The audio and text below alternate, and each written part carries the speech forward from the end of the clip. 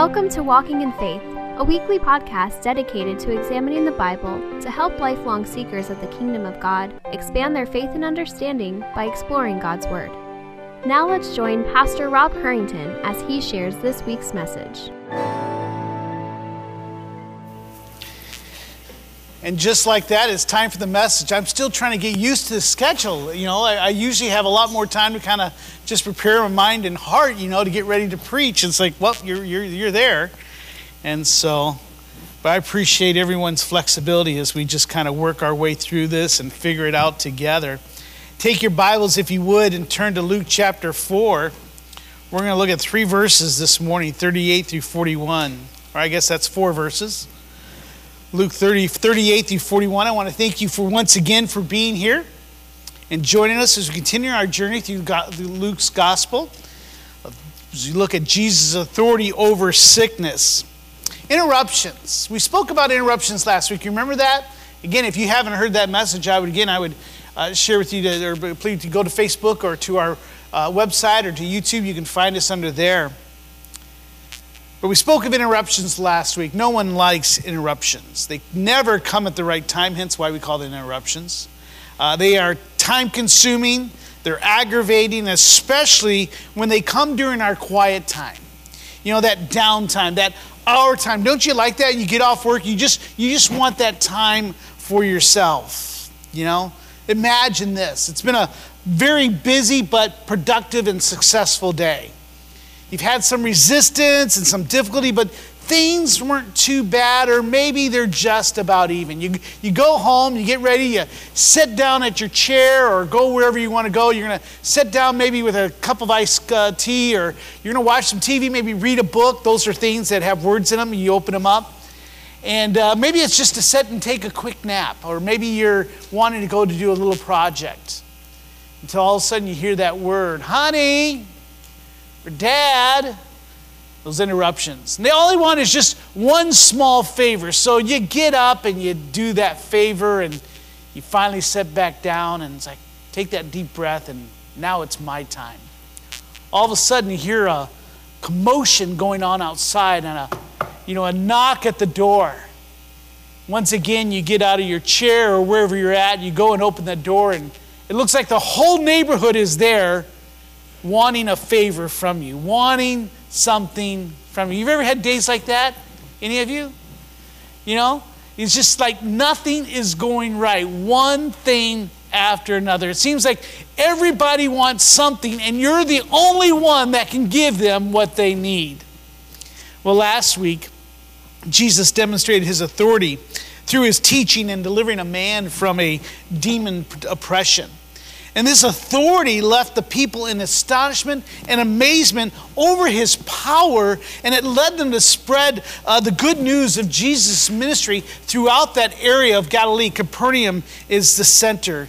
And we closed last week by considering the importance of beholding the authority, the power, and the compassion, and the majesty of Jesus' earthly ministry. And that was to kick off what we're about to do as we go through the summer, continuing looking and beholding the beauty of who Jesus is and what he did during those 3 years.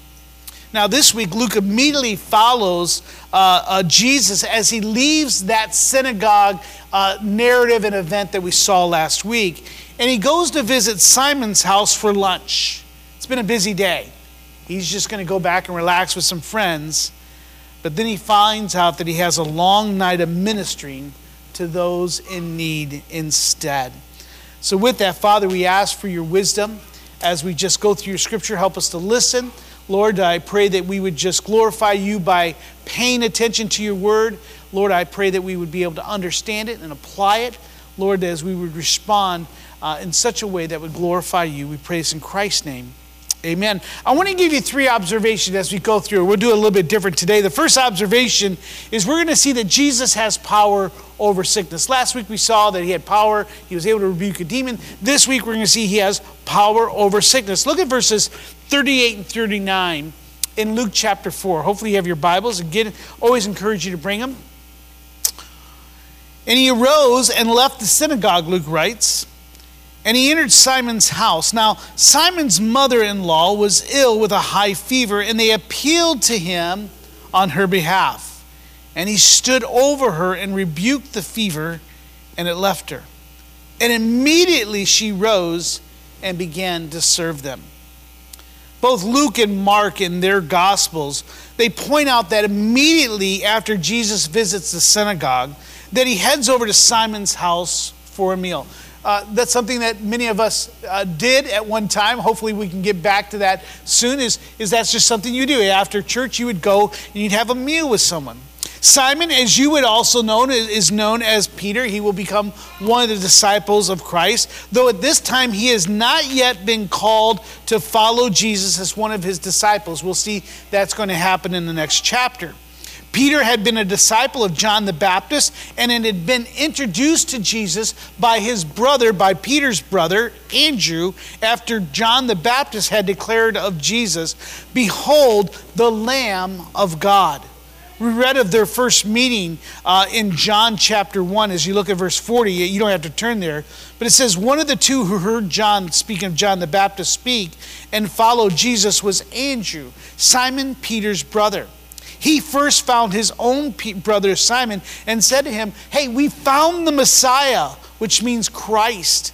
And he brought Peter to Jesus, and Jesus looked at him and said, "You are Simon, the son of John. You shall be called Cephas," which means Peter.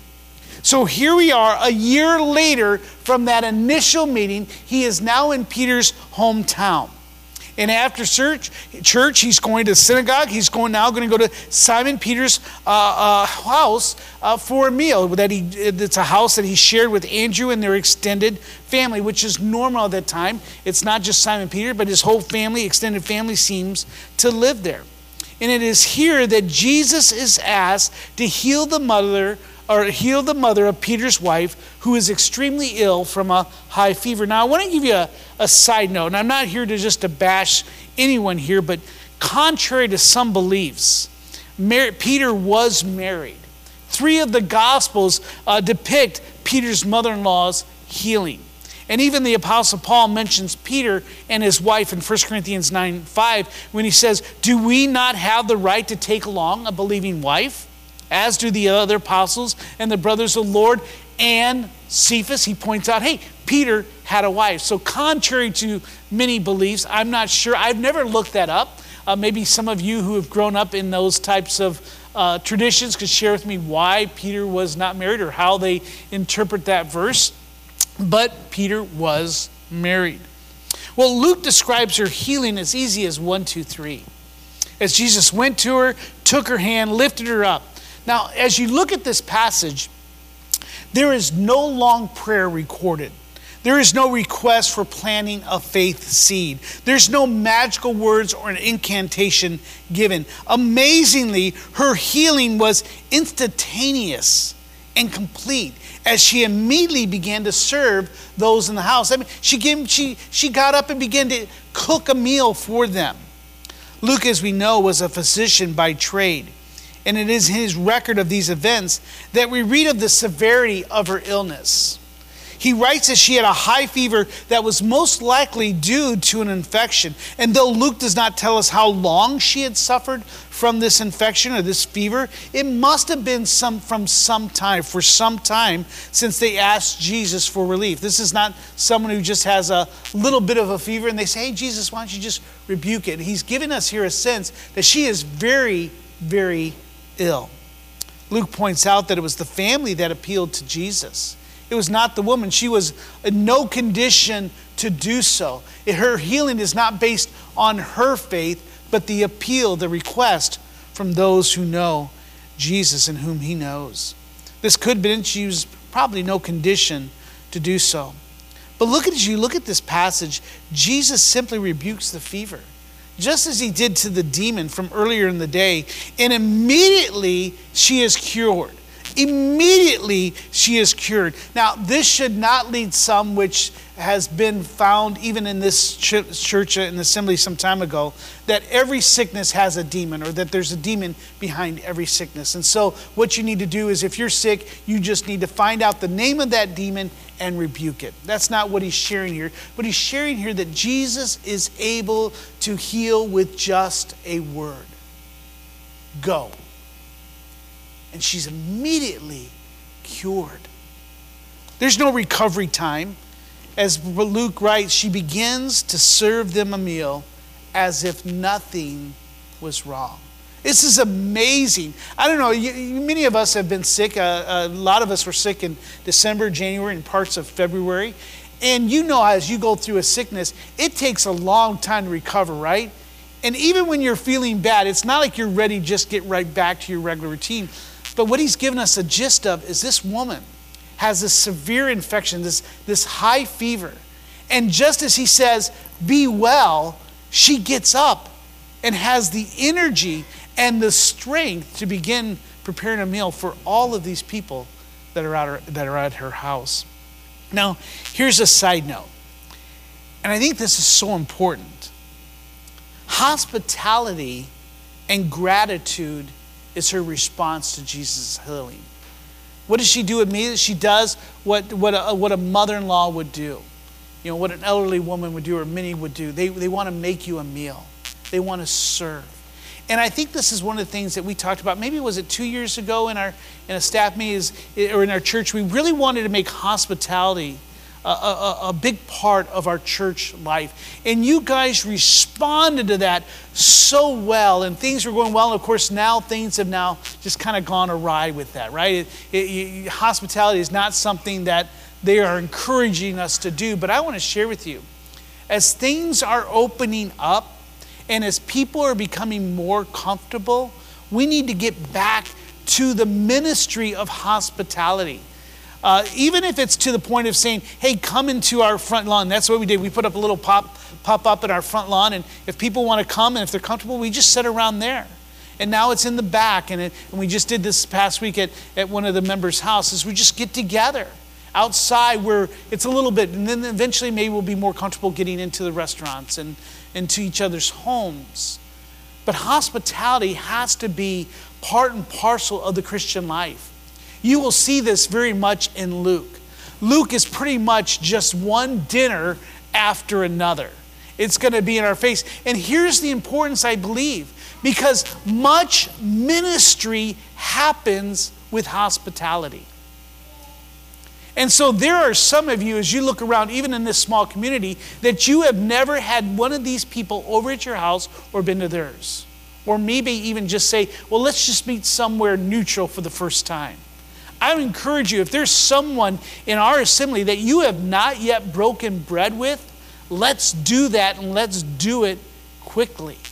Because this is part and parcel of the Christian life. Much ministry happens as we do life together, as we invite each other into our lives. Said enough? We got it? So let's begin doing that now as things are opening up, as it's a risk worth taking. And so be involved. Now, don't be one of those people that just waits for everyone else to invite you. Be involved yourself. And it doesn't always have to involve a meal. It can just involve, hey, let's just come and visit. Let's do a play date, something of that nature. Have children, because if you're having a play date as adults, that's just kind of weird. But you know what I'm trying to say here. But much ministry happens, much discipleship. Probably the sweetest times I've had is just when the men get together around a fire and we just talk scripture and life. And I know so many of the ladies have done that, our small groups, so on and so forth. So hospitality and gratitude is her response, and much ministry happens through hospitality. So we see Jesus has power and authority over sickness and illness. Doesn't matter its degree, he has it, and he's able to do it with just a word. Now, once again, and the second thing we want to see there, and as we look at verse 40, is that Luke now doubles down and shows that Jesus has power over all diseases, not just sickness, not just a variety, garden variety fever or infection, but he can heal all types of diseases. Look at verse 40. Now, when the sun was setting, all those who had any who were sick with various diseases brought them to him and laid his hands on every one of them and healed. That scenario I gave you early in the opening, where all of a sudden you just hear a commotion outside and there's the whole neighborhood waiting for you to do them a favor. This is Jesus. Luke informs us that it was after the Sabbath. That's important. The sun was setting. That's after the Sabbath, which is sundown. So now it was religiously legal for people to bring the sick for healing. Right again there, though it's not a big portion of it, you see that work righteousness of the Jewish law. There was nothing that would prevent them from coming through Moses' law for healing when it was during the Sabbath. But these are the works righteousness that they put in. So they waited till sundown. And they began to congregate around Peter's home. The word had spread that Jesus is here and he's done miracles. And obviously this has been a year into Jesus' ministry, so many have heard all the things that he's done. In Mark's gospel, he describes the scene as if the doors were bursting out of the scenes with those who were bringing needy people to Jesus. The amazement of Jesus' teaching and miracles are spreading through the whole city. And now everyone wants to meet the one who can heal. They're bringing their hopes and aspirations with those that are sick. The eyewitness reports of this day testify that Jesus healed people with various diseases. This account serves to prove the healing of Peter's mother-in-law was no fluke. It shows his power and authority over all sickness and diseases. He doesn't give us a list of all that was there that day. He just says it's a various. So you can imagine it was anything that was an ailment of those days, those things that people suffered through. Capernaum was a city in need, it seems. Many were crowding around Peter's home, seeking healing, a release from their suffering and pain. Luke records that Jesus healed all who came that night, turning no one away, no matter their diagnosis, no matter the longevity of their suffering, no matter the severity of their condition. Jesus healed each and every one. But I think there's much more there when you look. Luke also records that everyone is healed there. Think about that for a moment. Jesus is going to Peter's house for a meal, for some R&R. Yet once again, he's interrupted with people in need. And Jesus turns no one away. Not only that, he takes the time to heal them by laying on of hands. Look at that. And all those that brought to him, he laid his hands on whom? Every one of them. Jesus had already demonstrated his power to heal by just speaking a word. But what we see here is that Jesus still takes the time to touch each and every one of them. Now, we'll look at this a little bit later, but it suffices to say that this here is a big deal in my view.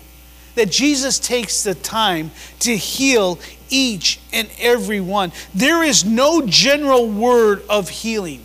There is no mass prayer or mass healing. Jesus could have said, all of you are healed. Now go home to your own homes and let me at peace. But he didn't. What we're getting here is a picture of each person coming. Now, I don't know if Jesus stepped out or if they came in, but Jesus took the time to touch and heal each person. Each person that came to Jesus with whatever ailment it was, Jesus knew them. Jesus had created them. He had spoke them into existence. Psalms tells us that he had written their DNA, their genetic code. Each and every one was fashioned by his hand. He knows what their issue is. And yet as each one comes, now imagine, this probably isn't very good to do, but imagine, that department store Santa Claus. One kid, what do you want? Okay, yeah. One kid, what? He's playing a part. He's playing a role. He doesn't know that child. He doesn't know what that child wants unless he tells him. He doesn't know what that child's need or the parent is. But as each one comes, Jesus looks at each and every one of them. And he does not see their blindness or their lameness. He doesn't see their deafness. He doesn't see maybe the leopard. He doesn't see the one who is hurting as just their hurts. See, we live in a day and age, I'm going to get myself in trouble. okay, we'll do this quickly because next week I might hit it, and that gives us just in time to see if you want to keep me here.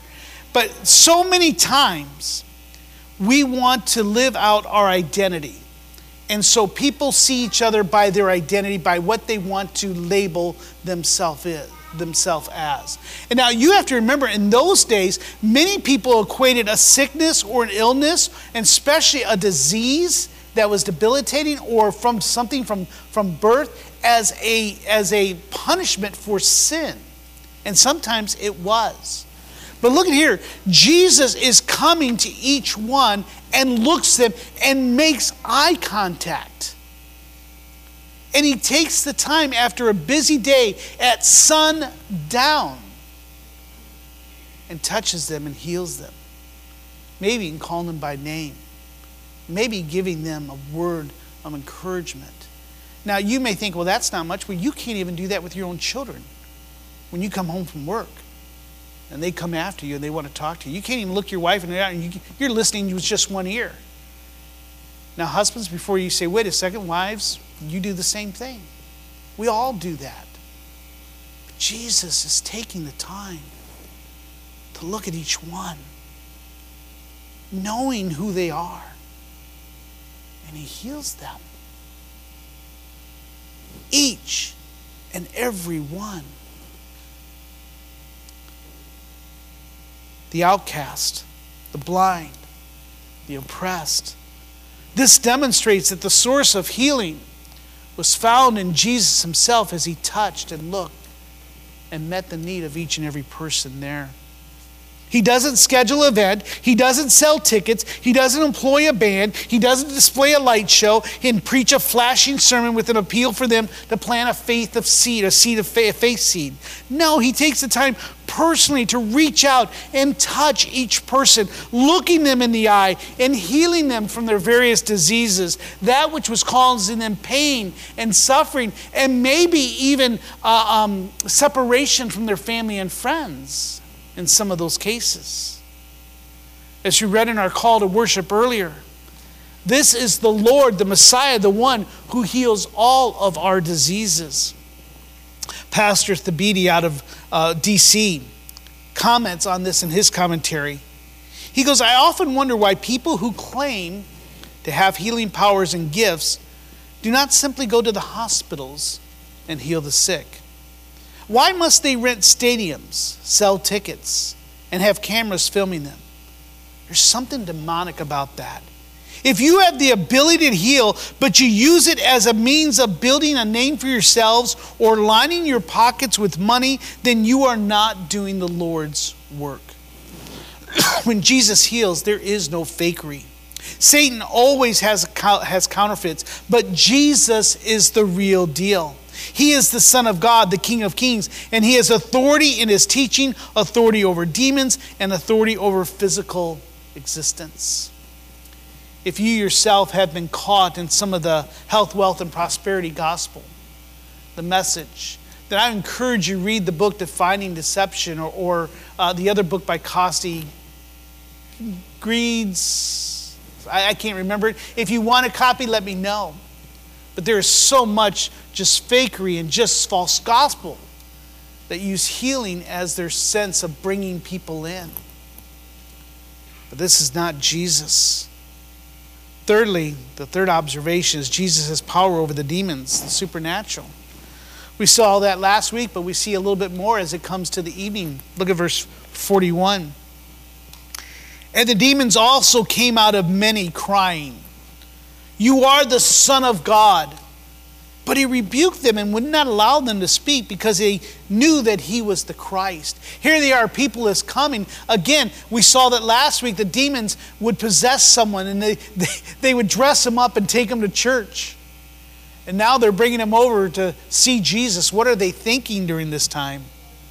Once again, the demons try to hide within the community through possessing human flesh. However, Jesus' presence and his power exposes their identities. The only creatures who would have not been happy with Jesus' performance that evening would have been the demons that were cast out. They found that staying in Capernaum was no longer an option as Jesus repelled them and refused to let them get a word in edgewise. Now, I've always questioned this portion of Scripture. If a demon cries out, "You are the Son of God," is that a true fact or a false statement? It's a true statement, is it not? Jesus is the Son of God. Luke has been setting down the framework of that from the beginning of chapter 1, verse 1. Jesus is the Son of God. So why would he not want them to shout his name and his identity to everyone? Well, one, I believe the reason is that Jesus was not yet ready to have his true identity revealed. As many people over the course of his ministry, they would take his miracles and then they would, for selfish reason, want to use Jesus to further their selfish aims. But it also seems that Jesus was kind of picky about who he would let testify on his behalf. Jesus was not going to allow some demons to proclaim who he was. And this may make sense as we get into it, and the Pharisees begin to question Jesus and accuse Jesus that he healed demons by how? Or he repelled demons and cast out demons by what? By being a demon. So he was not going to let their words. And it's kind of interesting. If you go to Acts 16, you'll see the same thing. As a young girl who was possessed by a demon was used by other men for profit. She would walk behind them and says to Paul, and I think it was Barnabas at the time, "Here, these are servants of the Most High God. These are servants of the Most High God." Now, I don't know about you, but that might be good if I'm walking around and I got somebody telling people that. It might be a little bit embarrassing. But Peter, frustrated and angry, finally turns and says, "In the name of Jesus Christ, I rebuke you, come out." And he did. Why did they do that? Why? Because they don't want the unclean speaking the name of Christ. That's not the testimony that they desired. So as you come there, we see that Jesus has authority over sickness, over illness, but he also has authority over all diseases and power and authority over all the supernatural. Now, as we come to this and we come to understand, I believe there's three things that we can come to know about God, about Jesus here, about the Trinity. These three things I'm going to give you very quickly. First is God is a God who heals. Amen? We need to remember that. We must be reminded that sickness is part of the curse. So sickness and diseases is going to be with us in this earth, this side of heaven. Sickness is part of the curse, and Jesus came to pay the penalty of that curse for us. In Isaiah 53:4, the prophet writes of the Messiah, "Surely he has borne our griefs and carried our sorrows."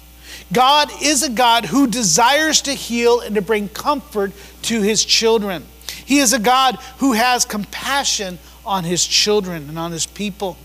For most of us, this is a needed word today. You may be sitting here or watching or listening to this message, and you are in desperate need of healing.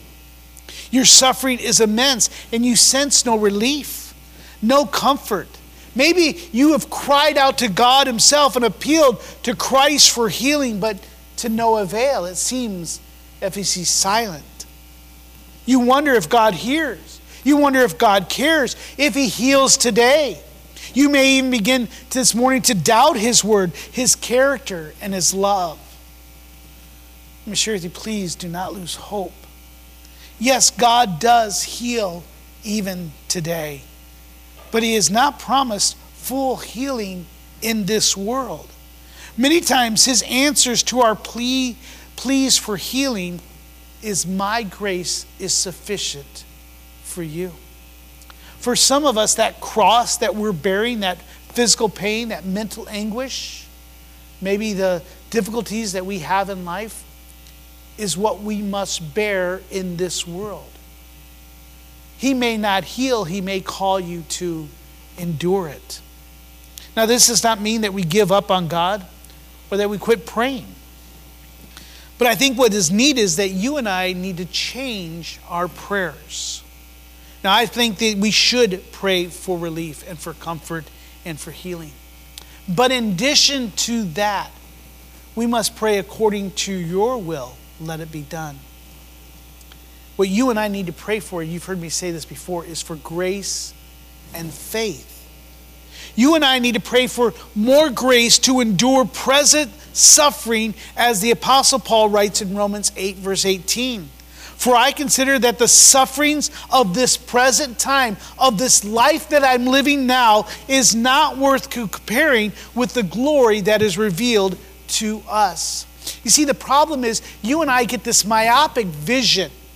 See, all we see is ourself, our suffering, our struggle. Hence why we see this identity politics today. Your value is based now on your identity. And let me tell you, that is a false gospel. And you and I must reject it at all times. For it will enslave you. It will keep you from loving one another as God has called us to.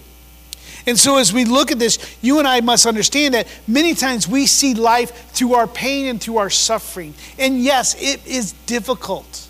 Some of you are going through things that I cannot comprehend and never have experienced. But yet we must realize is that we're to seek the things that are above in heaven. So now you're looking and saying, wait a second, you don't know the husband I have or the wife I have. You don't know my children, my co-workers. You don't know the pain that I'm suffering.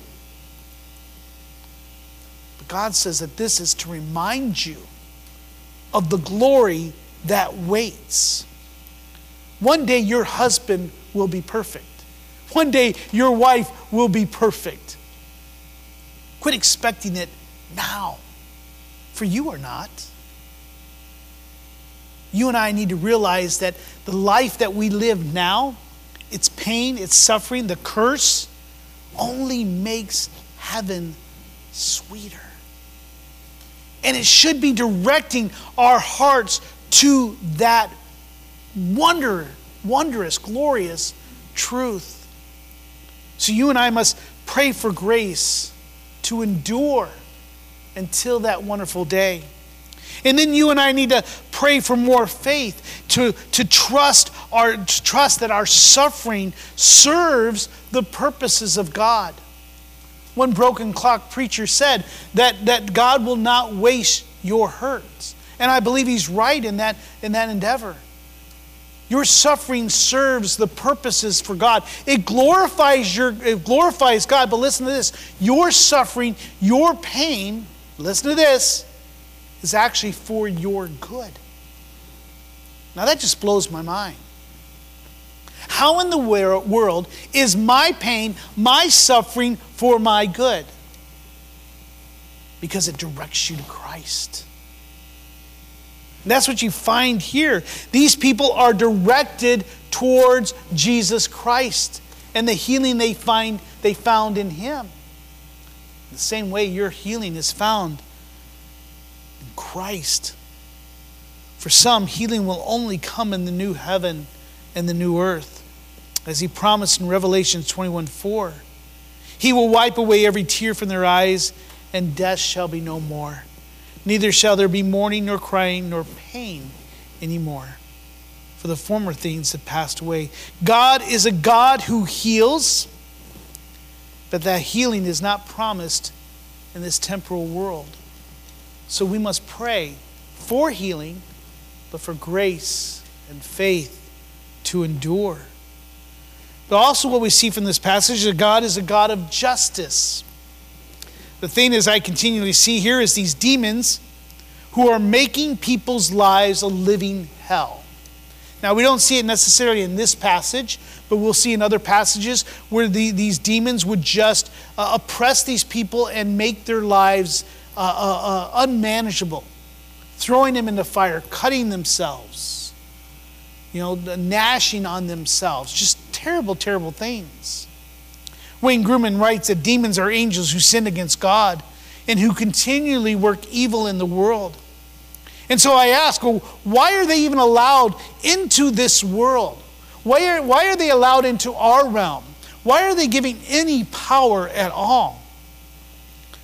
The Apostle John informs us that the reason the Son of God appeared, Jesus, was to destroy the works of the devil. And as we've seen in the story of Job, even Satan and demons must submit to the power of God. They have already been judged. So this is what we have to understand. is that they have already been judged. As Jesus says that the lake of fire, the eternal fire, has been prepared for the devil and his angels. So as we see here, as they are being cast out, they are being judged. God is a God of justice, and one day they too will find their fitting end. John MacArthur says that the supernatural power and cosmic authority of Jesus is displayed as proof of his identity or his deity. It is unmistakable. If he is to be the Savior of the world, he has to be able to rescue souls from Satan. He has to be able to rescue souls from sin. If he is going to raise men and women in resurrection form into the glories of heaven, speaking in our new bodies, he must have the power over the effects of the curse on the body. That is to say, he must have power over the physical and spiritual effects of the curse which you and I are all under and suffer even to this day. We all understand that when Adam sinned, the whole human race, he writes, fell. We were all cursed. We all bear the marks of that curse, both spiritually and physically. The Savior of the world has to rescue us from the effects of the curse in the spiritual realm as well as in the physical realm. And here Jesus is demonstrating not only his authority over sickness and supernatural, but he's serving as a God of justice. As it is under the curse, as we are under the curse, it too will be held to account. Thirdly, as we look at this, where is Jesus getting his authority? We've been looking at this. Where does he get that authority? That authority comes from his work on the cross. Jesus' authority comes from his work on the cross. The prophet Isaiah writes, surely, speaking of the Messiah, he has borne our griefs and carried our sorrows. Yet we esteemed him stricken, smitten by God, and afflicted. But he was wounded for our transgressions. He was crushed for our iniquities. And upon him was the chastisement that brought us peace. And with his stripes we are healed. Again, one pastor writes that Christ bore both the guilt and that curse of sin.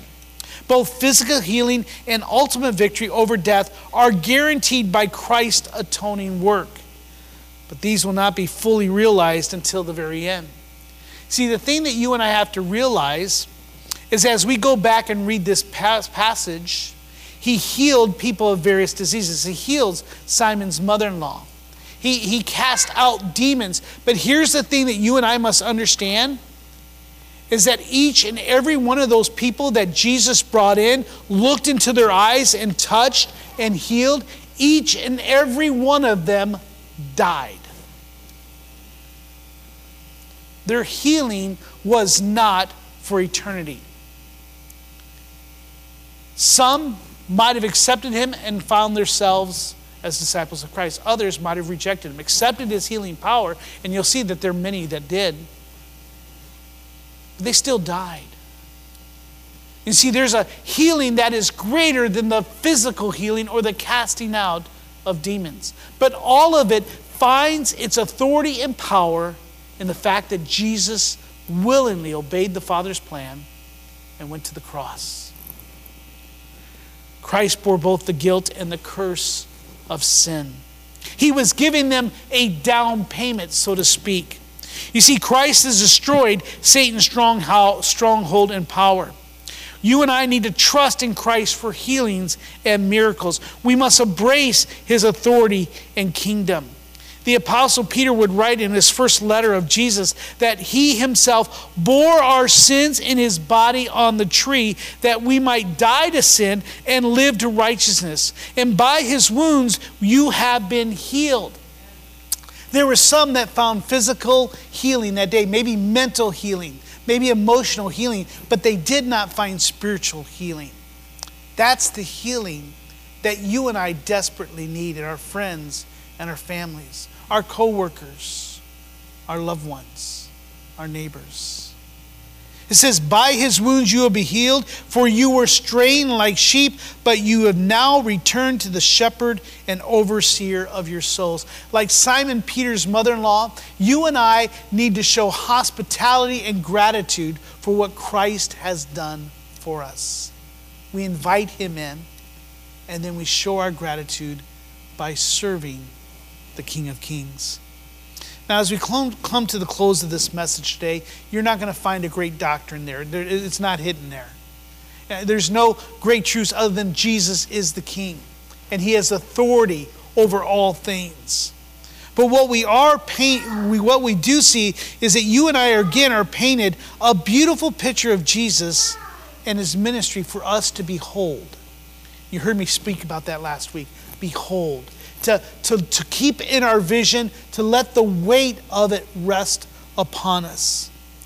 Jesus, the Son of God, the Messiah, the Redeemer, the Anointed One of God, takes the time to visit one of his followers. He is a busy man, everyone vying for his attention, but he knows that there is a divine appointment waiting for him at Peter's house. He kindly responds to their request to heal his mother-in-law, and then he patiently accepts each and every person that comes before him. With his loving hand and with the authority as the great physician, he touches each person, disregarding their economic and social standings, their ailments and conditions.